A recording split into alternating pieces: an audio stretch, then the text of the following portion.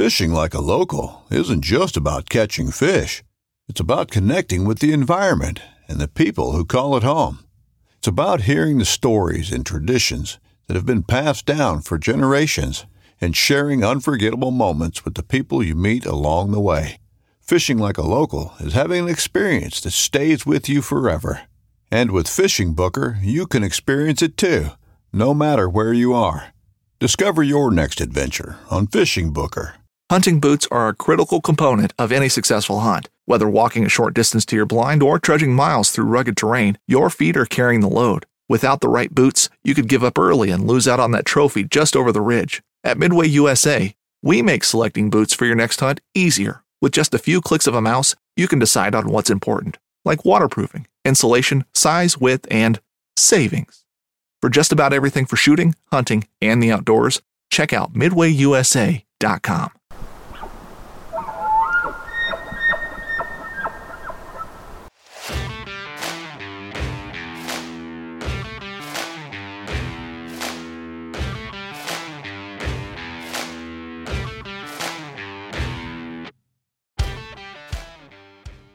Welcome to the Elk Shape Podcast with me, Dan the Fitness Man Staten. This podcast is dedicated to blue-collar, hard-working public land elk hunters. We preach hard work, delayed gratification, discipline, and staying accountable to yourself. We value faith, family, fitness, fiscal discipline, and of course, public land elk hunting. So come along as we try to educate, motivate, and inspire you to become the best possible version of yourself.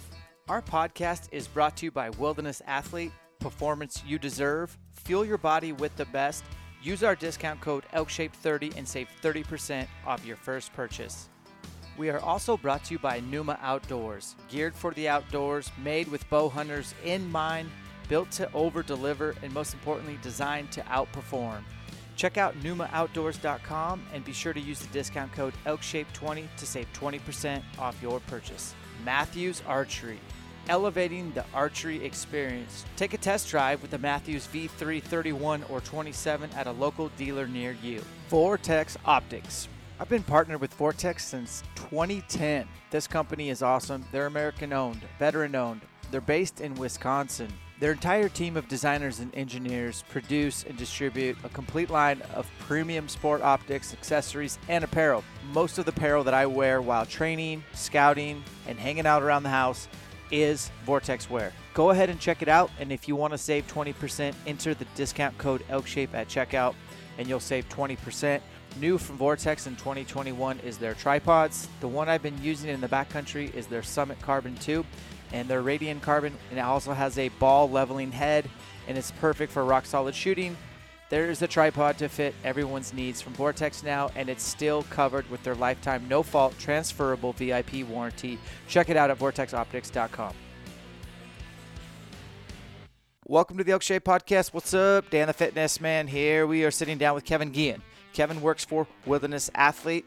He is a very knowledgeable fitness hunting kind of guy. This is 8 weeks out from hunting season. Critical mass. This is where you fine tune your fitness. If you've not really done much up to this point, you have some time to make some changes and get some adaptations. We're going to talk about performance today. We're going to talk about mitigating fatigue, stress, duress, all the things that happen in the mountains. If you're new to hunting or you're an OG, this is a good podcast to get you fired up and get you dialed and make sure you're taking some necessary steps to ensure that you have not only some success in the field, but you can look back and say, man, I really performed well this year. I didn't squander a second in the mountains. I took full advantage. So it's crunch time, baby. This is Kevin Guillen. He works for Wilderness Athlete. You're listening to the Elk Shape Podcast. Here we go.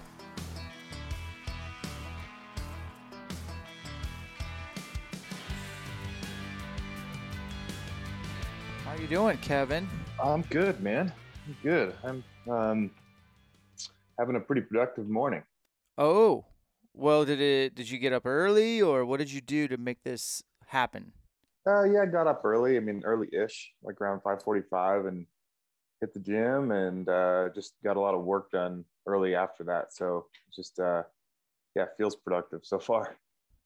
Okay, and the state of Arizona never switches daylight savings. So sometimes we're on the same page, sometimes we're not.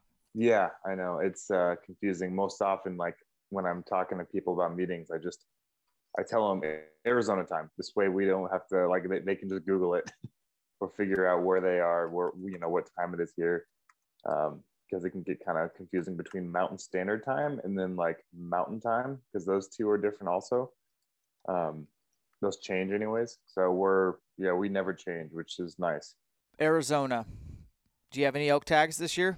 No. Didn't draw an elk tag. I should draw a deer tag. I mean, I just put in yesterday with a couple coworkers actually for a hunt that we've been kind of scheming together for a little while, but no elk tag. Just another point for me, but that's kind of par for the course for most people, I think, applying for Arizona. Yeah. Is the deadline today or was it yesterday? It's today. Yeah, no, it was yesterday. It was yesterday at midnight, the 8th. Yeah, so we got it in the morning. Oh, I missed it. I can't believe it. I usually put in for sheep. Oh, did you? Yeah. I don't think I've missed it for over a decade, but my son's birthday's yesterday, and I was like, oh, I got to do that, and I didn't. So it's all right. Man, I mean, I'm kind of like embarrassed to say this, but a couple years ago, or it was a year or two ago, I totally forgot to put in for elk, and I knew that morning. It was actually the day we were flying to Salt Lake City for the expo, and we had like a super early flight. So I was at the airport at like 5 or something, and me and a couple guys were talking about it, and I was like, okay, well, when we get there, we get settled into the Airbnb, after I get the booth set up, I'll make sure to apply. And I just, after a long hectic day of setting up and everything, I just, finally kicked back and didn't even think to do it. And that was pretty embarrassing. Oh man, it's like you said, life happens. Well, I wanted to start off this podcast by going right into Arizona elk. Obviously, one of the best elk states, not a super high density of elk, but the quality, the management, it's still pretty good. And last year, I believe it was last year, 2020, or maybe it was 2019, you'll have to tell me, you had a late season archery elk tag. Is that correct? 2019, yeah. Yeah, Okay. Exactly. And I had that tag in 16 and 15. Somehow I got it 2 years in a row. And I think it's become apparent that, like, you can draw it with, it takes more points now than it did, obviously, with point creep. But a lot of people are cashing in their points just trying to get to Arizona. And I don't know if I want to, after we're done talking about it, I don't know if folks will be, like, encouraged or discouraged. But it's a next level hunt. It's not the September rut hunt that we all dream about coming to Arizona. And I'll give you an example. My buddy Dirk Durham, the bugler, he's got 17 or 18 points in Arizona. And I'm like, bro, I was trying to convince him to burn his points and go hunt the late season rifle in unit like 27 along the New Mexico border. I'm like, it'll be game over. You'll shoot a giant. And he was like, no, he's got it in his head that if he ever does get the opportunity, if he gets the nod, he wants the archery experience. So have you ever done the Arizona rut archery tag thing? No, I haven't. I mean, I've been, not lucky enough to do it. And I have a lot of guys around me that have drawn that tag, various like unit 9, 10, a lot of the really coveted units for the rut tags. And of course it's like this totally, it sounds like it's this totally just memorable once in a lifetime type of experience to be chasing rutting bulls. But I think it seems like a lot of guys are starting to get to like what you're saying is I'd rather, hunt in the next 2 to 3 years or this year rather than wait, for another 10 potentially before, I get this chance at a tag. And,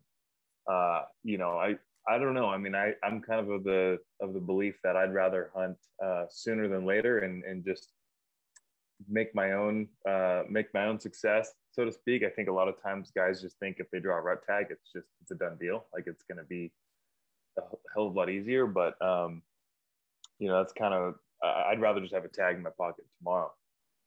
Well, I can also tell you draw that late season archery tag and you think you might be a done deal. And I'm here to tell you, It's not that easy. In fact, I want to hear notes from your hunt.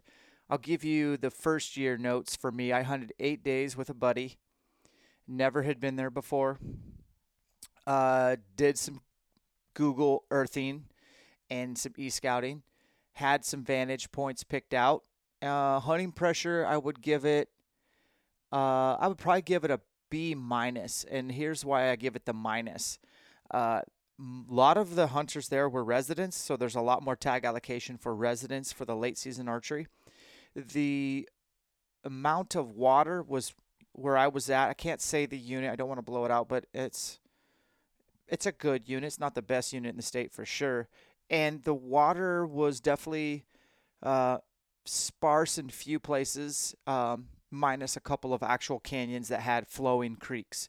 So if you weren't in those canyons, you would see ground blinds over every watering hole. And we got there the day before the opener. Kevin, some of these water holes or water tanks are literally next to a national forest road. So the weirdest shit, man. I'd be driving a four-wheeler down a road. I would see a water hole, a four-wheeler parked 100 yards away, and a ground blind, and a dude in the ground blind as I'm driving by.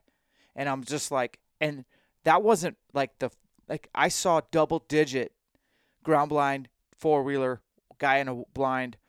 And I never talked to one successful elk hunter the entire 8 days I was there that killed one over water. And every guy I talked to said they had trail cameras out and the bulls were just getting water at night. And I'm like, well, heck yeah, they're going to figure that out real quick. What was your hunt like? Honestly, that was pretty similar to my experience, except I wasn't out there 8 days. I think I was out there a total of like 4 or 5 days, and I was by myself. I made the mistake of just not investing the time in the unit beforehand. And so I went into it with a lot of waypoints marked from a good friend of mine who spent a lot of time out there, places he's had success, places where he's always seen good elk. So I was kind of checking those off my list as I, did a lot of driving, but it's a huge unit. And I really only gave myself enough time to spend in one side of the unit, but water was almost non-existent. I mean, there was some trickle tanks that that were state managed. All the like stock ponds, the more, I guess not natural, but more of the normal water sources that would be around were completely bone dry. And just about anywhere you found water, you were also competing with a bunch of guys doing the same thing, like just surrounding the unit or that trickle tank with blind. And so I had a hard time mentally being in, like, getting excited about doing that. Like, it almost was like, okay, I would get excited to go find like a trickle tank that didn't really seem to have a whole lot of other people around it, and I could be a little bit more secluded. But then I was like kind of bummed that I had to just sit there in this ground blind for undefined amount of time, and that's just not something I have a whole lot of experience with.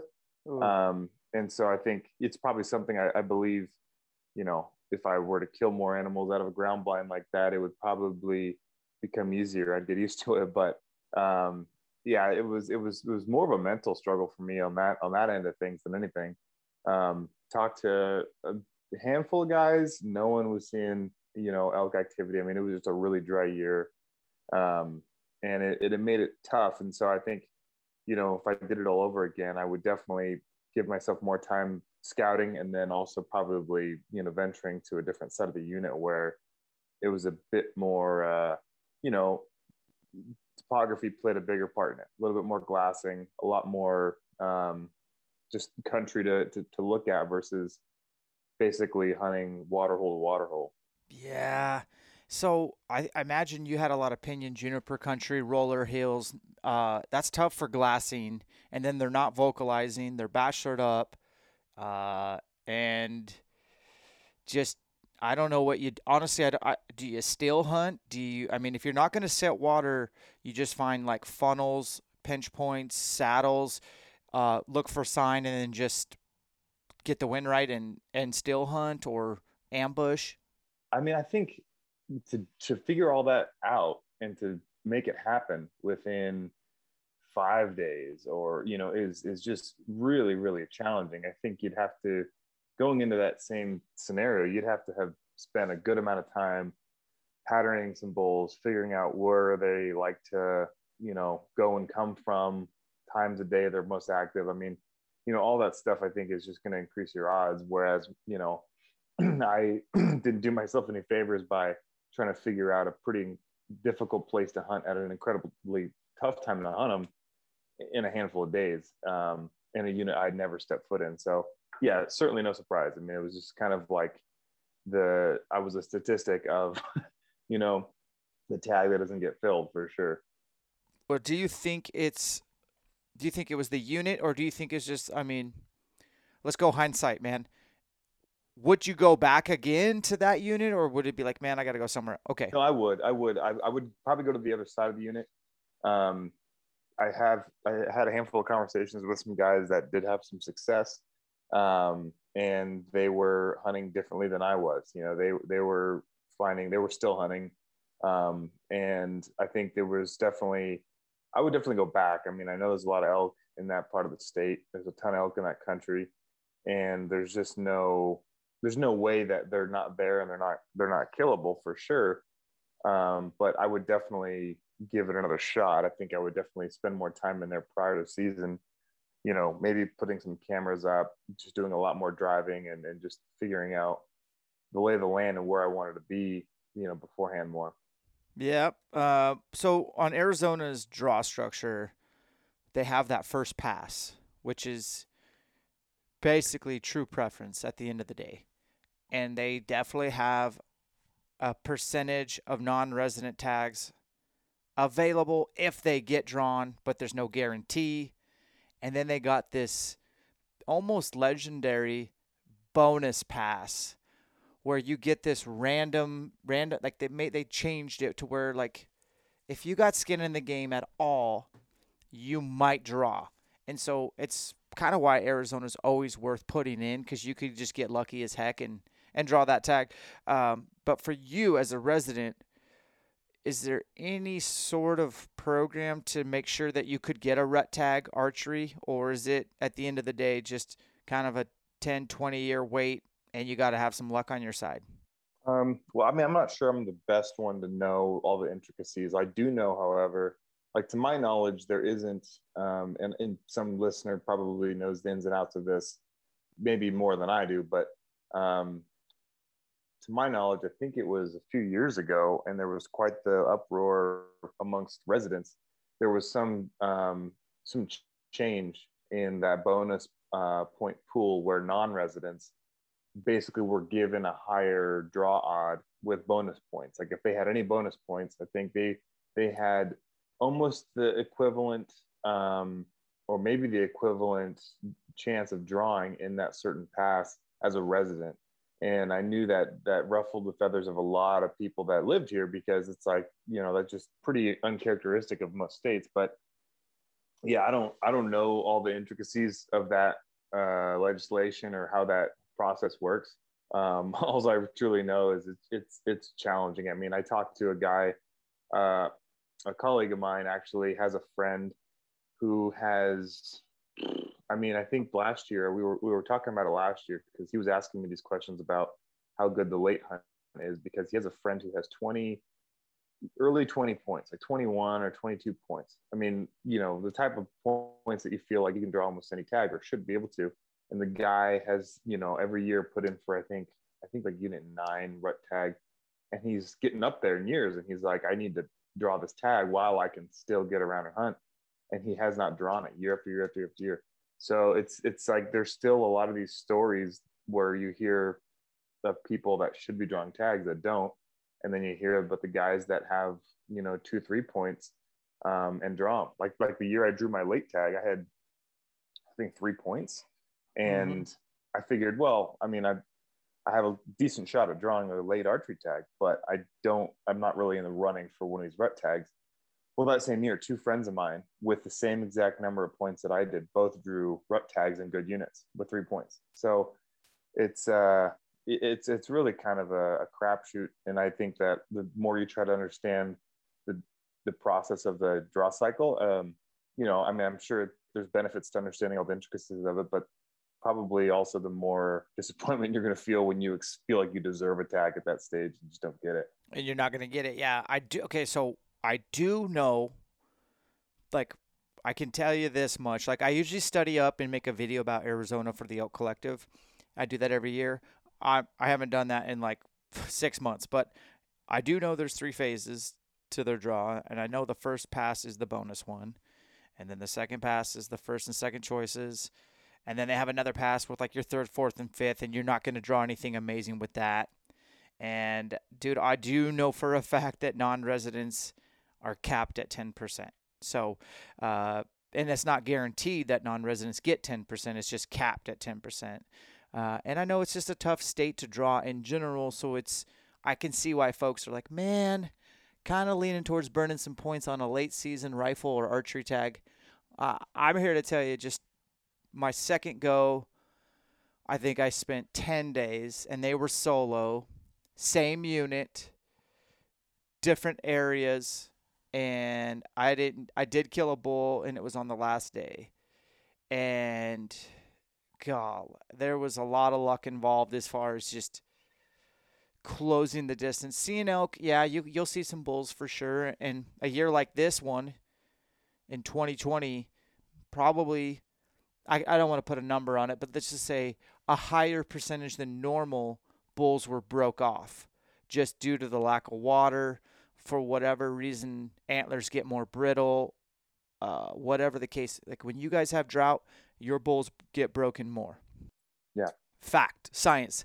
And so I personally, when I was there, it was a good water year, but there were still majority of the bulls had some dents and some dings. And the bull I killed probably would have hit 340, but he broke off at least 10 inches on one side. And it's like one of those deals where you're just like, you got to understand what you're getting yourself into. They're not bugling. Water's scarce. They don't get water during daylight hours for the most part.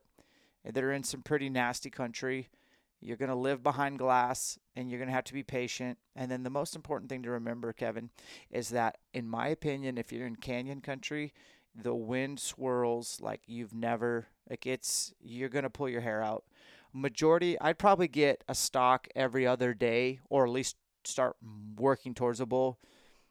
And almost every time, to the point where I'd start laughing. I had to have I had to laugh. The wind would just swirl and the bulls would smell me, and I'd just be like, wow, this is literally impossible. So it's a tough deal. You get a bonus point for putting in for Arizona 5 years in a row. So you get a loyalty point, and that doesn't go away as long as you keep putting in. So that's an extra name in the hat, if you will.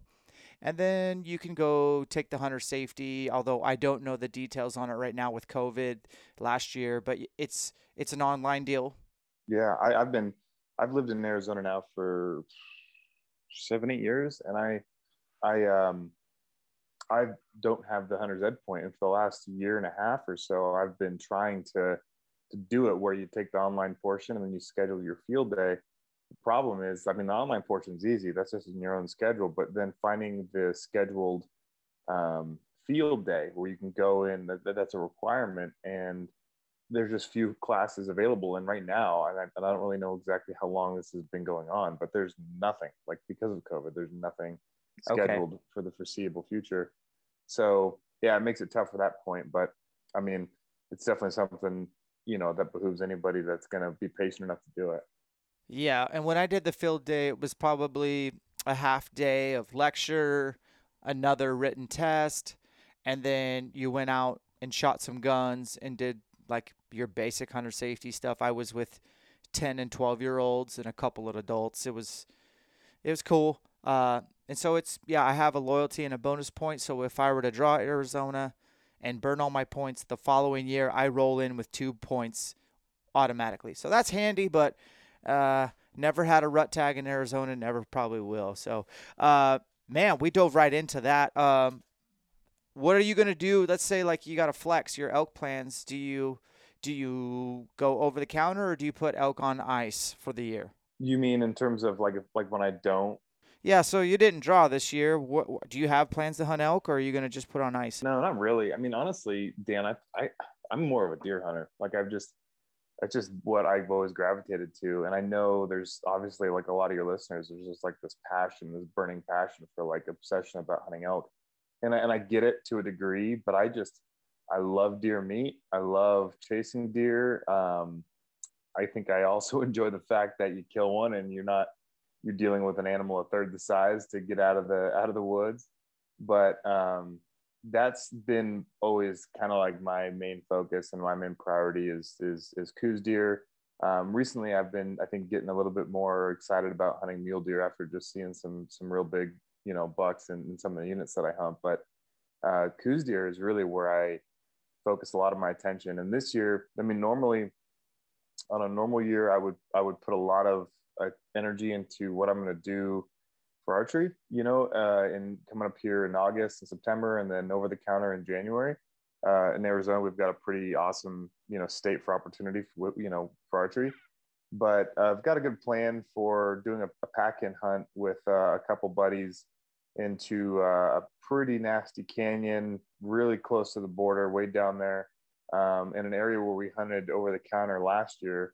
Well, this year, actually, in January of this year, was where we were hunting over the counter and saw great deer activity, and just got some good intel from a Border Patrol agent down there, actually, on a drinker that they're putting in up there. So that's basically what we've gotten pretty excited about and it's a rifle hunt. So it's going to be like a late fall whitetail rifle hunt. That's going to be dope. So, yeah.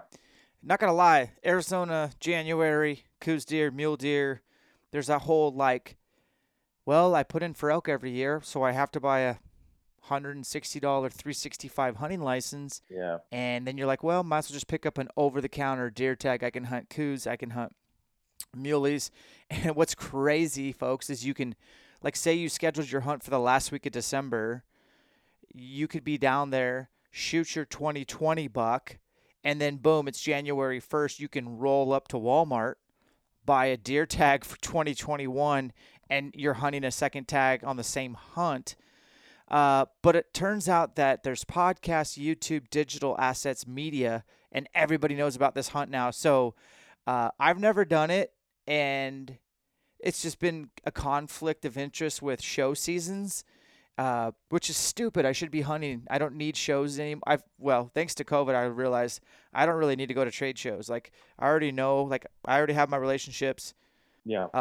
I like seeing people in person, but you could go hunting instead, man. So talk to me, like you've been there now for 7 years. How crazy is that hunt now becoming?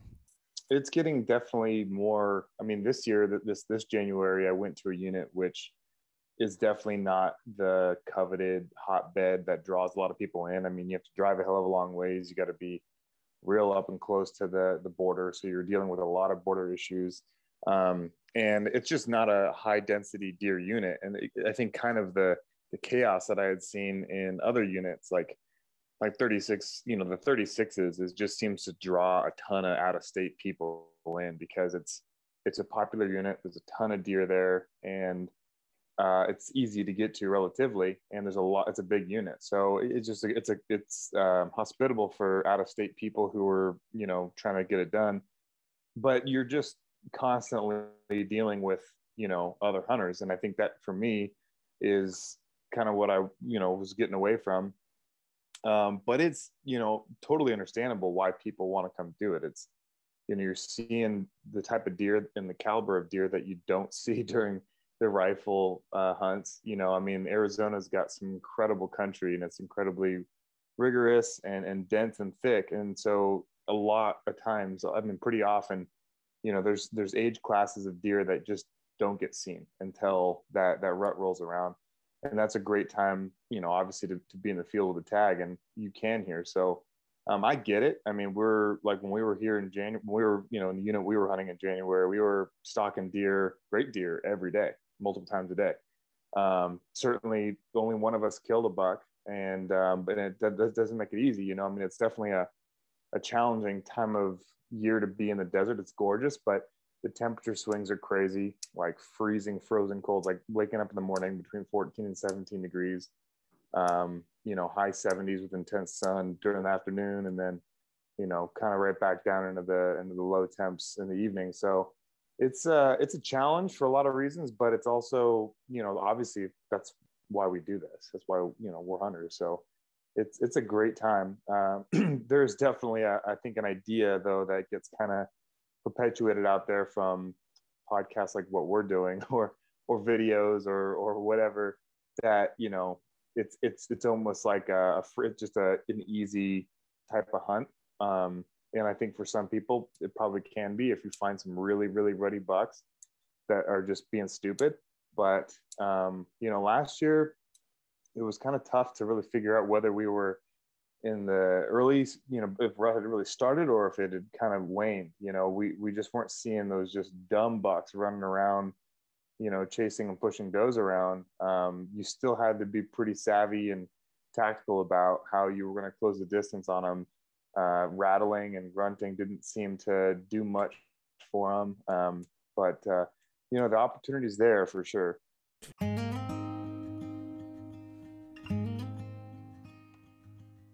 And we're going to interrupt this podcast for a quick little message from Black Rifle Coffee Company.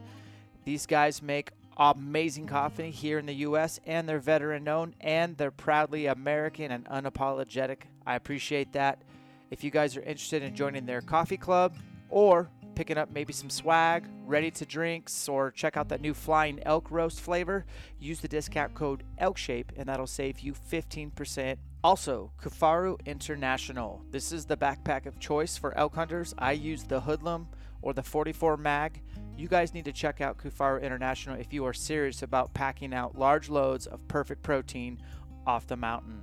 Head over to kifaru.net to learn more. We're also brought to you by onX Hunt, the #1 hunting GPS app. I've pretty much gone away from using an old school GPS. Obviously, I still carry like an InReach, but all my hunting maps are stored and executed with the onX. This is the fastest downloading offline maps out there, as well as the most resilient, bulletproof, not going to crash on you when you need it most. I run tracking most days while elk hunting, and I found onX to be the most reliable hunting GPS app out there. Check it out today. And finally, Bakcou e-bikes. These are e-bikes made for hunters by hunters. This is a game changer for elk hunting as well as bear hunting, checking your tree stand trail cams, getting in and out quietly. I rock the mule. Use the discount code ELKSHAPE to knock $300 off your purchase. And if you do that, you might as well just go ahead and apply that discount towards a folding cargo trailer so you can put your elk quarters and haul them out back to the truck. Yeah, I don't know. I wouldn't call it a bucket list hunt, but I know how desperate I am to go hunting that time of year. Yeah. And it's a long drive. I don't like the idea of flying and renting anything. But dude, Tucson is a long ways from me, and heading south of Tucson, like obviously you said 36, so I can bring that one up. But yeah, man, it's like no secret. And the temperature swings in the desert are no joke. Which is going to kind of segue me into a little bit of your gear knowledge, and then I want to roll right into crunch time, man. This podcast is dropping, I imagine, sometime in June 2021. 2 months to crunch time and tap into your knowledge base on what you're doing. I just want to know what you do. So let's talk about gear real quick. So backpack style hunting and even spike camping or even mobile attack units or base camping. Yeah. I'm going to go right to shelters, sleep systems. Are you a TP guy? Are you a tent guy? Like more often than not, what's your sleep system? So most of the backpack hunting I've done is in like Northern California, which is a wildly different place to do a backpack hunt in than Southern Arizona. There's a lot of life on the desert floor that I don't really want to mingle with. So, I mean, I hear actually this trip we're planning is going to be my first like backpack hunt here in Arizona. Water is such an issue here that it's not an easily organized or, logistically, it's not the easiest type of hunt to do. Whereas in Northern California, you've got a lot of options of where you can pack in and stay for a week because of the water availability. But I'll definitely be rolling like a tent with a floor here. I'm not really sure exactly what I'm going to use yet. There's a KUIU tent that I might use. Um, there's a couple new companies out there that a friend of mine has been using. I can't remember the name of it now. It's kind of escaping me. It is like one of the lightest materials and strongest materials.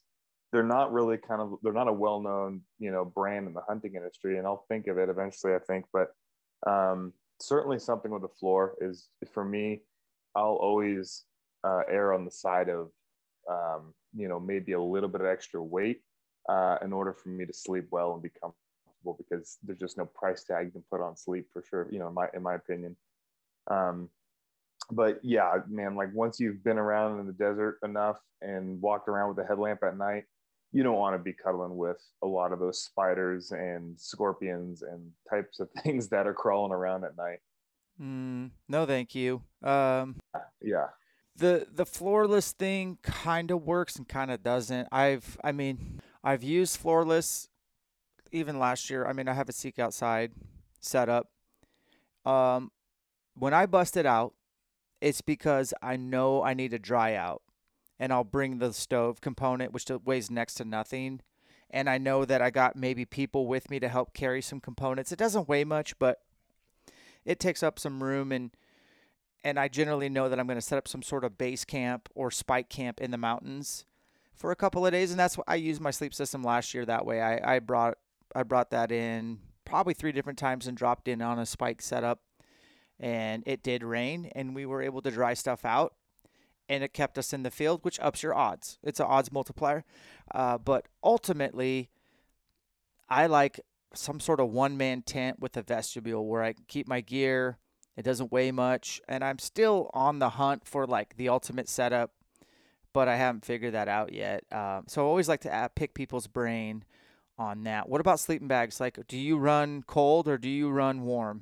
I run pretty cold. For years, I always just used like a 0 degree Marmot sleeping bag, and it works great at keeping me warm. But I think it was a year or two ago, I was just like, okay, this thing's just a little bit too heavy, too bulky, and I realized I'm bringing a bunch of layers that I can add to my warmth that are coming with me regardless. So I can drop the sleeping bag rating down to like a 20 or 30 degree bag and just sleep in more layers and be just as warm, if not more warm. So, right. Yeah, last year or 2 years ago, I got a Feathered Friends sleeping bag, and it's a really cool setup because I started using a quilt. Oh boy. Yeah, and I know that's kind of a hot debate, it seems like, with people, but I toss and turn and I move around a lot, and sometimes mummy bags just, as efficient as they are with temperature, they're restrictive. So the quilt was a great, happy medium, but this bag that I got, it's kind of both. So you can use it as a quilt, as like, or you can zip it up and like it has like a cinch tie at the feet if you're really cold and you need to kind of just capture a lot of internal heat. Yes. That it kind of has the best of both worlds, and I haven't really had to do that too much yet, except for I'm using a totally different setup when I'm hunting over the counter. Like when I'm in January, usually it's a cot, and I'm using a Western hunting sleeping bag, which is not, it's the polar opposite of a backpacking sleeping bag. It's a big canvas, you've got 4 layers to it depending on how cold it is. That's kind of like the lap of luxury. But the Feathered Friends bag is, for me so far, has been a really great happy medium between that warmth, but then also if it's not that cold and I'm kind of hot, then I can just use it as a quilt and sleep with like a leg out of it, and it's super comfortable. Yeah, I got a couple buddies swear by quilts. I run really cold. I wouldn't even say like kind of cold. I would say like almost embarrassing how cold. Like I got Raynaud's in my hands from hunting whitetails too much, and so like blood will just leave my fingers the second I get cold, and it takes forever to get blood back into my hands. And I'm skinny, so yeah, I try to like not skimp on anything when it comes to being like, I'd rather just be hot Yeah. than cold. I'm really kind of the same way. And so when I went with like a quilt, it was actually, I bought the first quilt I ever bought was prior to like a summer backpacking trip, and it wasn't even like a hunt. And I loved it so much that I tried it on another couple of hunts and actually really enjoyed it. But I'm normally the same way, where I can just like get super cold and then you're like sleepless, you're just shivering all Oh. night. So Usually like 3 or 4 a.m. is when I kind of wake up and I'm like, I'm cold and I'm not, and it's like an hour or half hour before my alarm. And it's just like you lose that half hour of sleep and it adds up on a 10-day hunt or whatever. yeah, I think the thing that in my experiences with the one person tent that I've used, which it kind of makes me go away from them, is just the condensation that starts inside of them. Yeah. And then your bag becomes moist, and it then you're playing catch up. Like you can't even get warm because your bag is kind of damp on the outside, and it's just, I hate that feeling. But so far the quilt setup has been pretty awesome. But I Yeah. think, for anybody, it's definitely a trial and error thing. You got to figure out where your comfort level is with temperature, and where you're hunting, what time of year, and then how you're pitching your tent too. I think is um, really critical, especially for like a one person thing, or if you're going floorless, like something that you've definitely got a good amount of like air ventilation through to the bottom, because that makes a world of difference. I remember like the first night I slept in my one person, I didn't really have much gap between the bottom of the tent and the floor, so there just wasn't a whole lot of airflow, and that made a lot of condensation. And then the next night I like almost completely reset it up and made sure there was like several inches, and it made a big difference. Yeah, that's a pro tip, folks. All right, man, we got to switch gears. So, like, we're talking 2 months out from a lot of archery seasons, and then the fall will be here pretty much in 3. So, let's talk to an audience that tunes into this podcast to get something out of, like, not so much motivation, maybe some education, but at the end of the day, we got to get folks like lined out on, okay, focus on the majors, not the minors. So, your average dude who's got somewhere between 5 and 14 days of actual hunting planned for elk or mule deer or something out west, they're going to be in the mountains. They don't want physicality or mentality to get in the way of their success or their experience. Let's major in what you do. Let's speak about what Kevin does to elevate his game and make sure that he's ready physically, mentally in the next 8 weeks. Yeah, I think, I mean, so I train year round. Like I'm in the gym, 4 days, some weeks 5 days a week, and year round. I'm a firm believer in just like it's a much easier route to go to maintain a level of fitness and conditioning than to fall in and out of it every fall, which is pretty common. But I think the way that things change for me, especially before like a pretty rigorous backpacking trip or a long archery hunt of that sort, is focusing on leg strength. We deal with a ton of different people and all sorts of different physical conditions. One of the most reoccurring goals for people is to try to lose weight. They want to drop 10 pounds before their elk hunt or whatever. Some people will need to drop 20. And I think that's a great goal. It's definitely a great focus, but I think it's something you need to start in the spring, for sure, because weight loss, like true meaningful weight loss, where you're not sacrificing the integrity of your muscle, you're not sacrificing strength. It takes time. It takes a lot of lifestyle changes. And in this stage in the game, a couple months out, maybe 3 months out from like a rifle hunt, I think guys more often are better suited focusing on strength and performance and endurance, and the weight loss that they're going to achieve in that time is going to be helpful. But one of the things that happens a lot for me is like I don't really struggle with weight too much. I'm blessed that I have a good metabolism. I maintain a pretty good diet, so I don't have to worry about my weight too much. I focus on building solid, strong quads, and focus on like long endurance types of workouts, like 40 minutes to an hour of just, a pretty good moderate like cardio output. And in that process, I am trimming, I am losing some weight. The opposite can be said for somebody though who focuses too much on weight loss and not enough on just strengthening some of your core muscle groups. And by the time that hunt rolls around to throw a heavy pack on, or to go up in elevation, you just don't feel like you have the salt or the strength to do it. And I think that happens to people pretty often. Is, yeah, they may lose that 10-20 pounds they set out to, but they sacrificed a good deal of strength to get there. And in the mountains, that's not a good trade-off in my opinion. No, it's not. Okay, so I guess recap, watch your nutrition, focus on pursuing performance, and the weight loss could accompany it, and the weight loss could be meaningful, and that just translates into sustainability and avoiding quick results, because the slower the better, the steadier the longer. I get that. Okay, let's talk about those 40 minutes then. Let's say we set aside 40 minutes, 4 sessions a week.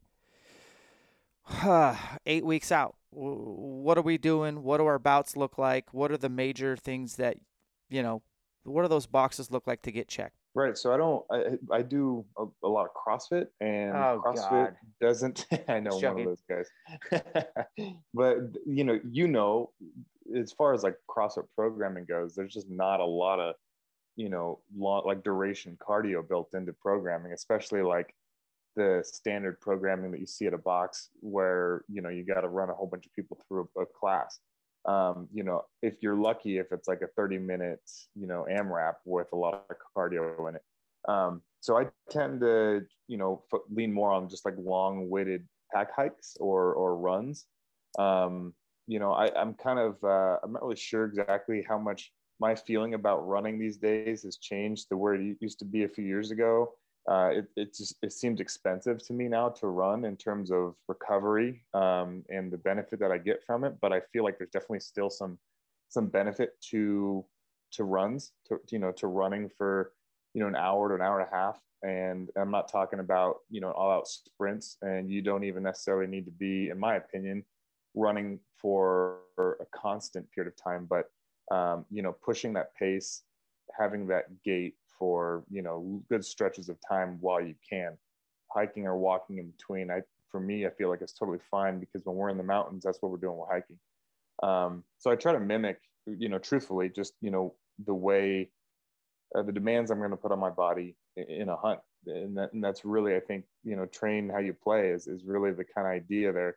I think by this point, probably a lot of your listeners and a ton of people out there are really familiar with the benefits of a weighted pack hike, but I think doing that as often, integrating that into your week, is great, especially if it's like not like moderate, if it's moderate weight, somewhere in that like 40-pound range, 50, 60 pound range, maybe, but depending on who you are, but going for quite a long time. I mean, I think the core back, the leg development you get out of that, the stability you build in your ankles is all really unique to that. It's hard to kind of emulate that in anything you're going to do in the gym.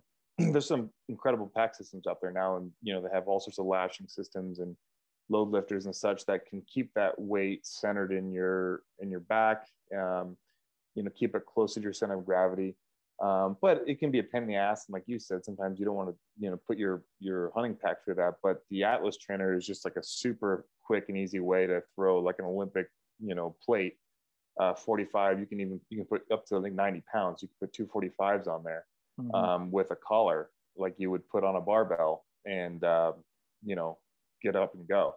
The nice part too is it's so quick and easy to come off. Like we have this relatively it's a pretty good training hike right here close to the office.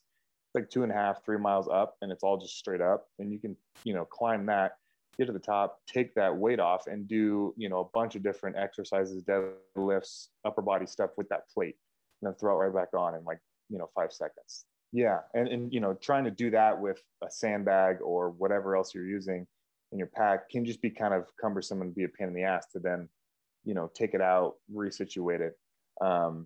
So it's a super great tool. And I think what I find is because it's so easy and convenient, I'm more likely to use it and throw that weight on and go. Whereas, just humans typically, we're just, no matter who you are, I think we all tend to be pretty path of least resistance and pretty lazy sometimes.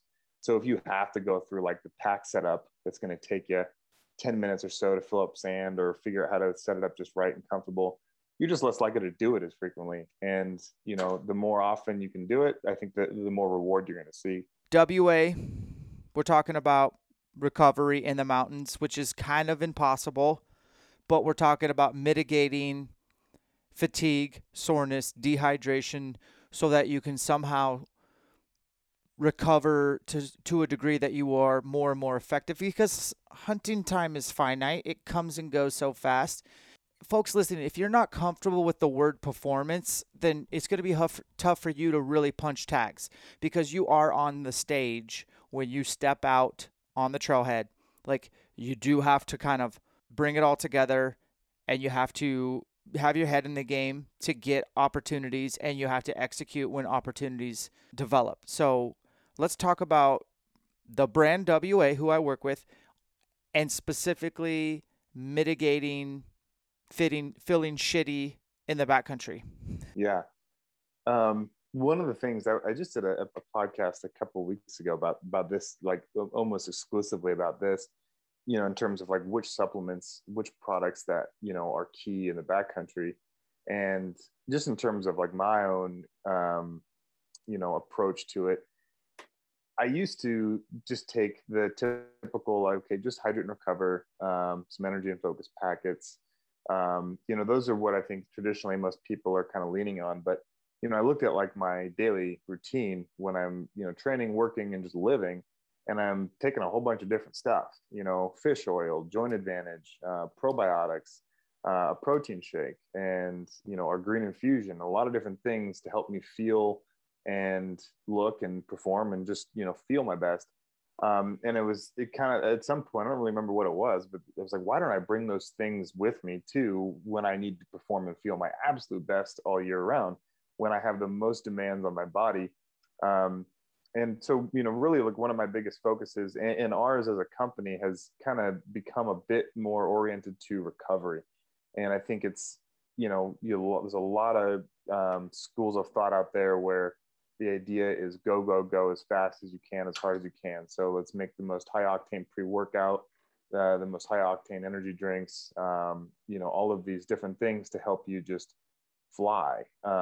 And and there's definitely some benefits to that, but I think I've started to, focus more on recovery, and that's really where I think a lot of the difference is made, especially in a hunt. So, in terms of like what comes with me now on most every hunt, certainly like my hydrate and recover and energy and focus, like those are staples. But I definitely am always bringing, we have our good stuff packets, which are little daily packets, or little light plastic wrapper packets with multivitamin, probiotic, and fish oil in there. And those three things there, I think, feel like you feel a difference, especially when you're eating a backcountry diet that has typically a lot of, bioavailability of minerals and certain vitamins, kind of sucked out of it from, just the processing of those foods. Multivitamin definitely helps kind of fill in those gaps, helps you, produce the energy that your body needs to be producing on a consistent basis. And then the probiotics definitely help with, frankly, one of the best reasons is to keep you regular. When you're eating a lot of dehydrated or freeze-dried meals or bars or nuts, which is just quite a bit of a different diet than you're used to, a problem tends to be is you get backed up, and if you don't shit for 2-3 days, no one's enjoying life at all. Like, you forget pretty quickly about hunting and just about the way that feels. So, a good probiotic is definitely key. Keeps your metabolism moving, keeps your bowels moving. And then fish oil for me has been something I've leaned on for years now, to keep inflammation in check, keep joint inflammation down, and just keep my joints feeling good. There's a long list of benefits to fish oils, but for me, it's mostly just inflammation control. Yeah. And this stuff doesn't weigh much, and you can figure out a way to pretty much coordinate to where you're taking it in the mornings and the evenings, I'm talking about elk hunting. Elk hunting is elk hiking. So you're talking about every day is a training bout, and every night is an opportunity to recover to some degree from that bout. So anything like that would work well. I'm going to put you on the spot here, so buckle up. We started working together. Well, we got back together not too long ago, like probably a year and a half ago almost. And we did this discount code ElkShape30, but it was a one-time use, obviously. So if you are going to use it, you had to load up because, dude, 30% is better than almost anything out there. So ElkShape30 is still getting used, I'm sure. But what about all my loyal listeners that have already utilized it one time? Do you guys have anything coming out or want to make me something for the next 8 weeks to get people fired up to try WA? Yeah, I think we're definitely right now. We've been so because of, and I'll just be frank with you because I think your listeners deserve the honest truth about this kind of stuff. And we've sent a number of emails about this, but as most people know, like COVID has put this huge wrench in the supply chain of a lot of different industries. You know, lumber, beef, like you know, supplements for sure, like a lot of different things. So inventory has been a kind of a bear we've been wrestling with, just because of the manufacturing supply side of things. And because of that, you know, we obviously just got to be a little bit careful with just how heavily we discount stuff. One of the things that I think we try to inform more people about, and your listeners should, you know about it too, is our auto ship program. There is definitely a lot of savings involved with our auto ship program because you can set it up for the next 2-3 months, 8 months, whatever you want to do, cancel at any time. And it's going to save you the shipping of every order. There's also a lot of other little benefits too. Sometimes we give exclusive like giveaways to auto ships, free product. And our auto ship customers typically, you know, if we've got an inventory that's really, you know, low or something, our auto ship customers, you know, get kind of taken care of first. But, you know, with discounts, you know, we got to be careful with that. I think what I would prefer happen is if you've got a listener and if anybody's listening to this and they've got a specific need or question or whatever, reach out to me directly and I'll do my best to take care of you. We make right now we're making some extremely high level products. And I think it should be known that like there's a ton of supplement companies out there. You know, everybody here is probably well aware of all the different types of companies that are out there. And there's a lot of ways to make products, and we always choose to go right when a lot of companies go left when it comes to just making a higher margin and taking a little bit of these amino acids out or using a lesser grade ingredient. That's not the type of products we're building. So, you know, we want people to understand what you're getting is truly like the best product that you're going to be able to find out there, not just in the hunting industry, but shit anywhere. So, you know, I think, you know, the type of people that are taking part in your camps, that are investing in their health, that are investing in the right gear, right optics, that kind of thing. You know, I think it's a no-brainer to put that same investment into, you know, what's fueling your body too. You know personally how much I go through Hydrate and Recover. One, I have 2 scoops every day. Mm-hmm. It's where I backfill my nutrition. And then I got this like super crazy athletic fit wife who steals my stuff, and I like hide it, and she still finds it because, you know, that's what they do. But anyways, Yeah. If I were to I guess my point is if I were to auto ship anything, it would be Hydrate, Recover, Energy, and Focus, and the good stuff, because those are just like your mainstays. Those are the things that, those are things that you just non-negotiable, especially if you're hard on your body and you're asking a lot of your body, which, by the way, that is what hunting is you're asking a lot of your body and performance. And there are a lot of other supplement companies out there, man. And so you have to kind of find out, you know, you got to have to do your research. And yeah, that's what I've done. So so Ryan Lampers and I talked about, I think it was in 2017. It was towards the end of the year. I called him up and I said, bro, I'm going to start doing elk shape camps. And I don't know what it's going to look like, but I'm going to just have 20, 30 guys come to Spokane, and I'm going to take them through A to Z, not only how to get ready for elk hunting, but actually how to kill elk, find elk, and then how to thrive, not survive in the backcountry. And I would love for you to come and do your thing on backcountry nutrition, on your sleep systems, all that kind of stuff, and just offer. And he was like, wow, that's crazy, because I'm going to do a summit this year. And I'm going to have similar but different things. Maybe I could help you. You could help me. And we did 2 camps that year. Ryan was at both. And then he did his summit. I went and helped him out. And then we both do those now since that 2017 every year. I did 7 by the first quarter was up this year. We had already done 7 across the country. And then I'm going to his summit in the next 2 weeks. He's got 3 back-to-back. I'm helping him out still. Really cool. Love the idea. There's some other people now doing summits, elk hunting summits. And I was like, oh, geez.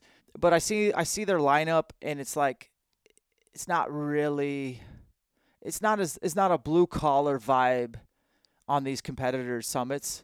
And working with you guys on the camps, we talked every year like we do, and we're like, okay, how can we get the campers kind of exposed to Wilderness Athlete? And then how can we kind of show them some of their programs? The thing that I liked the most was that you guys revamped a couple of programs this year that I was able to share with campers. And I had a couple people just jump all in. And what you guys did is you kind of separated out like the 2 main goals, like just, hey, I don't need to lose weight, but I'm not in shape. I don't have performance. And then you have the crowd that's like, straight up, if I lose weight, my performance will go up. I need to focus on that. Tell me, 1, how can we continue to work together in the future at these camps if you have any ideas, and we'll just let people hear our brainstorm. And 2, break down these new revamps that are really exciting. Sure. Yeah, the 28-day. So for years and years, we had the 28-day challenge, which was kind of like your end-all be-all of weight loss with muscle management, which is we're really big on. Essentially just losing fat, not losing weight and muscle. But over the years, we've realized there's a better way to attack it for our customers, which is, whether your goal is to lose weight, build muscle. So we have our 28-day reboot, which is really more geared for your weight loss goals. Really just to reboot your lifestyle, reboot your metabolism, reboot your energy. Because with weight loss, with fat loss, comes a lot of, cascading effects that just start to feel good energy, sleep, metabolism, mood, all that stuff. And then there's the 28-day rebuild, which really is the muscle focus, is the performance strength gaining muscle focus. And they, how they differ from the 20-day challenge, these both have meal plans that come with them, grocery lists for every week, meals, suggestions, and everything for every day. A full workout program for everyone that we put together. So video instructions of how to lift which body group, like step by step, which workout every day with rest days built in.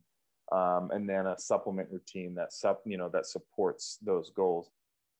There's a million different diets out there. And so it's hard to say this is the right approach for everybody. And it's impossible, and you couldn't do it because everyone's pretty unique with their metabolism, their needs.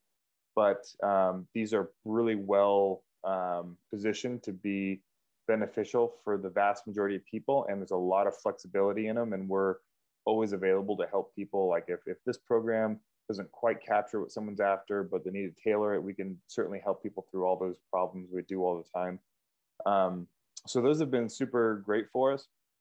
And it's kind of started the ideas that we've been having. And I think it's where like your elk-shaped camps and you, Dan, can be more helpful to us, is like just getting involved and continuing these probably more like micro-focused, like goal-focused programs. You are hands-on with the people that attend your camps, and you see, I think, probably a little better than we do, like the specific struggle points and pain points in people's lives that are holding them back. and we can figure out what are the programs, what are the things we can build to help, help them overcome that. And I think, like these programs are kind of like the 1,000 feet up idea. Let's fix your diet, your exercise, all that. But we can get more nitty gritty with working on like posterior chain, development, or just, joint mobility and flexibility, or maybe it's sleep, or, so maybe what we can do with the camps this year is to work a little bit more hand in hand with what your people in your camps want to see. Like maybe we send you guys a survey and let's see what your guys want. And that's truthfully our job, is to create the products and to create the, systems that people need. It's irrelevant for us to create all this nice, fun stuff if it's not really hitting the nail on the head for what people are struggling with. So I think that might be a good idea for us to really just kind of put the onus on your campers and your listeners to tell us what is the best product and what is the best program that we can develop to help them, get the most out of their year and their season. Yeah. And dude, there's just a mixed bag. Everyone seems to be coming from a different space, Mm-hmm. and that's to be accepted. Like, folks are going to be coming from different walks of life, different stresses, different responsibilities, different circumstances. But at the end of the day, it distills down to a general program that's going to work for everybody, but sprinkling the specificity Mm-hmm. to where they want to, where they can kind of tailor the program to where they're at. Man, it starts with just like understanding your why, and then kind of backfilling from there. Like the why for most of these guys is like, I want to live longer. I want to hunt with my kids. I want to create more discipline in my life. I'm struggling, to just take care of myself, let alone, I put everybody else as a priority, and then I kind of get the leftovers. And that sucks, man. That sucks. And I feel like hunting's such a gift, because it does something that can kind of consume you, and you can flip it into a positive light where like you're like, all right, this obsession isn't bad. I can make it a positive. I can force myself to go to bed earlier so I can turn around and wake up earlier and get some more me time, whether it be shooting your bow or e-scouting or breaking a sweat, quite honestly, in your garage gym or whatever, before the kids even get out of bed. That's kind of what I've been forced to do as my kids kind of take up more and more of my life. And it's a great thing, man. Like with this podcast today, I was like, hey, Kev, got to drop the kids off at school, then I'll be ready. It's just, you have to, rearrange, prioritize. And when you have this general program, but you have the specificity of, well, it's tailored towards weight loss. It's tailored towards, I have a weaker lower body, or I have no upper body. That's important. And I think you guys did a good job, and I know that you're continuing to involve that program, which is really cool. Bottom line is, we're 8 weeks out. You could do some significance in your life in the next 8 weeks in the name of better hunting, and then reap the rewards and hopefully create some disciplined habits. And that's where I was going to finish with you. I got a notes here. Is I wanted to kind of go over Kevin's best practices day to day that basically align with your desire to go out and get your own meat from the mountains via hunting. Yeah, and they're not going to be sexy, or the ones that people I think most often think of, like what you were kind of just hitting on, like your why. I think that's critical for everybody to kind of have a good understanding of like their why, as to like, why do you want to lose weight? Why do you want to go hunting? Why do you want to be successful? Why do you want to bench press? Whatever it is, really understanding the true why is critical. And I think, like for me, like the go time rituals, the things that become extremely imperative for me are sleep, for sure. I mean, I've been listening and reading some pretty alarming statistics about our capabilities, like how effective we are physically and mentally and emotionally with just a moderate decline in the amount of sleep we're getting. 8 hours being that golden ticket. And I think everyone's heard it, how critical sleep is. But when you start to read some of the more recent studies that are being done out there about literally the effect of a lack of sleep in the gym, how it affects sex drive, how it affects your metabolism, how it affects memory, it becomes a pretty compelling story that like sleep needs to be like pretty number one focus. So, if you're in crunch time in these next few months, and you want to get the most out of them, you need to get the most out of your sleep. And I think beyond that, like the next one for me is time management. And that's something I still struggle with, but I'm constantly trying to improve upon my ability to manage my time and structure my day and make a plan for every day. I think that's another, point of emphasis for any of us, especially when you've got a family, you've got a job, you've got to find time for the gym, you've got to find time for the family, and then you've got to plan your hunts. You've got to, make sure your bow's right. You got to make sure you got all the gear. You got to plan all these things. And if you don't, I think, put forward the emphasis to actually write those plans down, plan your week, plan your day, you're just setting yourself up for failure in terms of not checking off all those boxes that you need to get, to get where you need to be, which is ready to go on opening day and having your family in order, your finances in order, your job in order. So, for me, those are kind of the two things, of course, fitness, health, diet, all those things need to be there too. But those are some of the first things to go when you're not sleeping well and you're not planning your day, because eating well takes time and it takes energy. And if you don't have the time in your day that you didn't allot for, or the energy to do it, you're going to eat like shit. You're not going to train because you don't have the energy because you didn't sleep, and you don't have the time because you didn't, put it in your schedule. And it all starts to unravel from there. So for me, sleep and time management really become kind of like hyper focused things at the very beginning of every day, so the rest of it starts to fall into place. Mm-hmm. No, I feel that. What if somebody just said, before I go to bed, I'm going to jot down 5 things that I got to do tomorrow, and you went to bed and you woke up, instead of like just stumbling to the coffee pot, you stumble to the list and you're like, okay, plug and play. I can get this done here, there. Just like, I know it sounds so basic, but I think those are pretty powerful habits to create. Yeah. And that's a great way to start, whether it's right before you go to bed or the first thing when you wake up, getting into that routine of writing down the 3 main tasks for that day. That's a great start. And I think if you're doing that, or you're ready to take it a step further, start writing down the times like that you're going to do it. And I think just getting more intentional and specific with it makes it become even more, I think, just tip of the spear for your day, when you know the time that you're going to be doing grocery shopping, or the time that you're going to spend at the gym. At Wilderness Athlete, we have, we operate pretty lean. We don't have like this huge staff where everyone's got this one little job. We all have to wear a lot of hats. So, time management's always been a big focus of ours. We don't anymore, used to use this program called Hour Stack, but essentially the idea was we were only giving ourselves so much time to do one thing every day, because if you just like write something down and start it, and they can carry on to the rest of your day, you've not given yourself the time to do all the other things you have to do. So, there's a lot of ways to start structuring your time. There's a lot of information out there and to help you with it, and resources. But yeah, that's a great way to start. Just writing. Literally writing things down is one of the best ways to start, committing things to yourself, whether it's, right before you go to bed or waking up, is, I think, the best times to do it.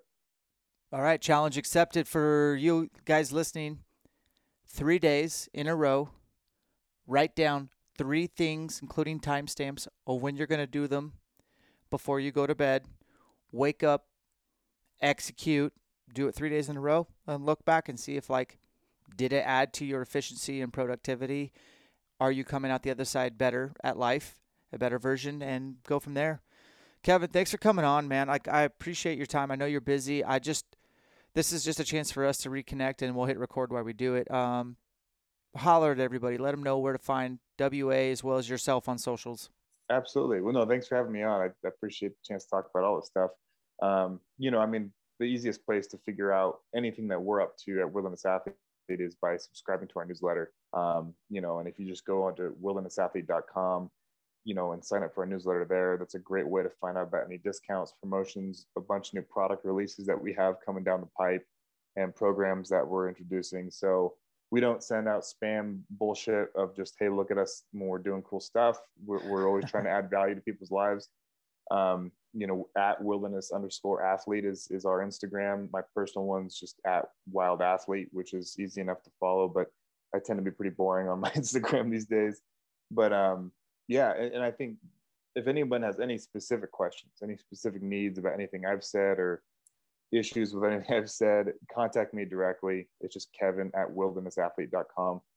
We love talking to our customers or just being hands-on with the people that we're trying to help. So don't hesitate to reach out to me directly if you've got any issues. I mean, every time I do a podcast with you, Dan, I always hear from a few people, and they always end up being like really great conversations or really helping somebody through something. So I hope that continues. Yeah, guys, reach out to Kevin. You'll have questions. Remember, separation is in the preparation. You have 8 weeks. Make the most of them. Challenge accepted. We'll catch you on the next one.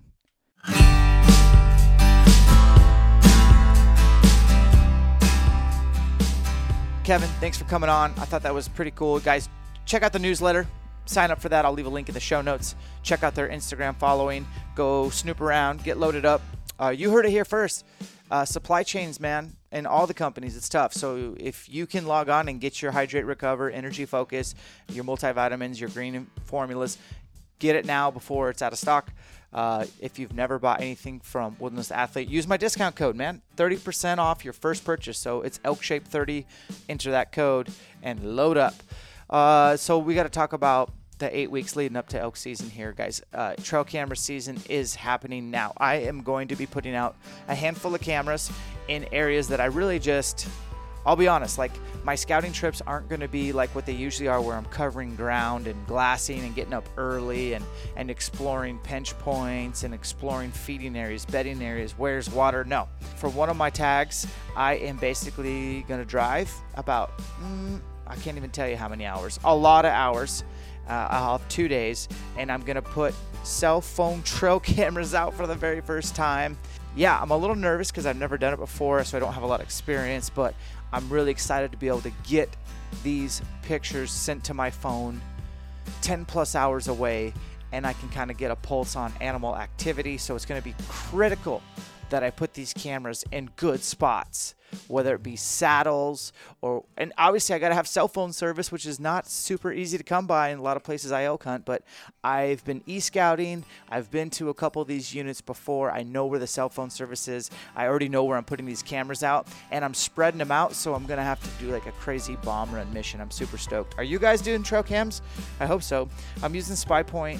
They have the Link Micro LTE. I got 2 of those.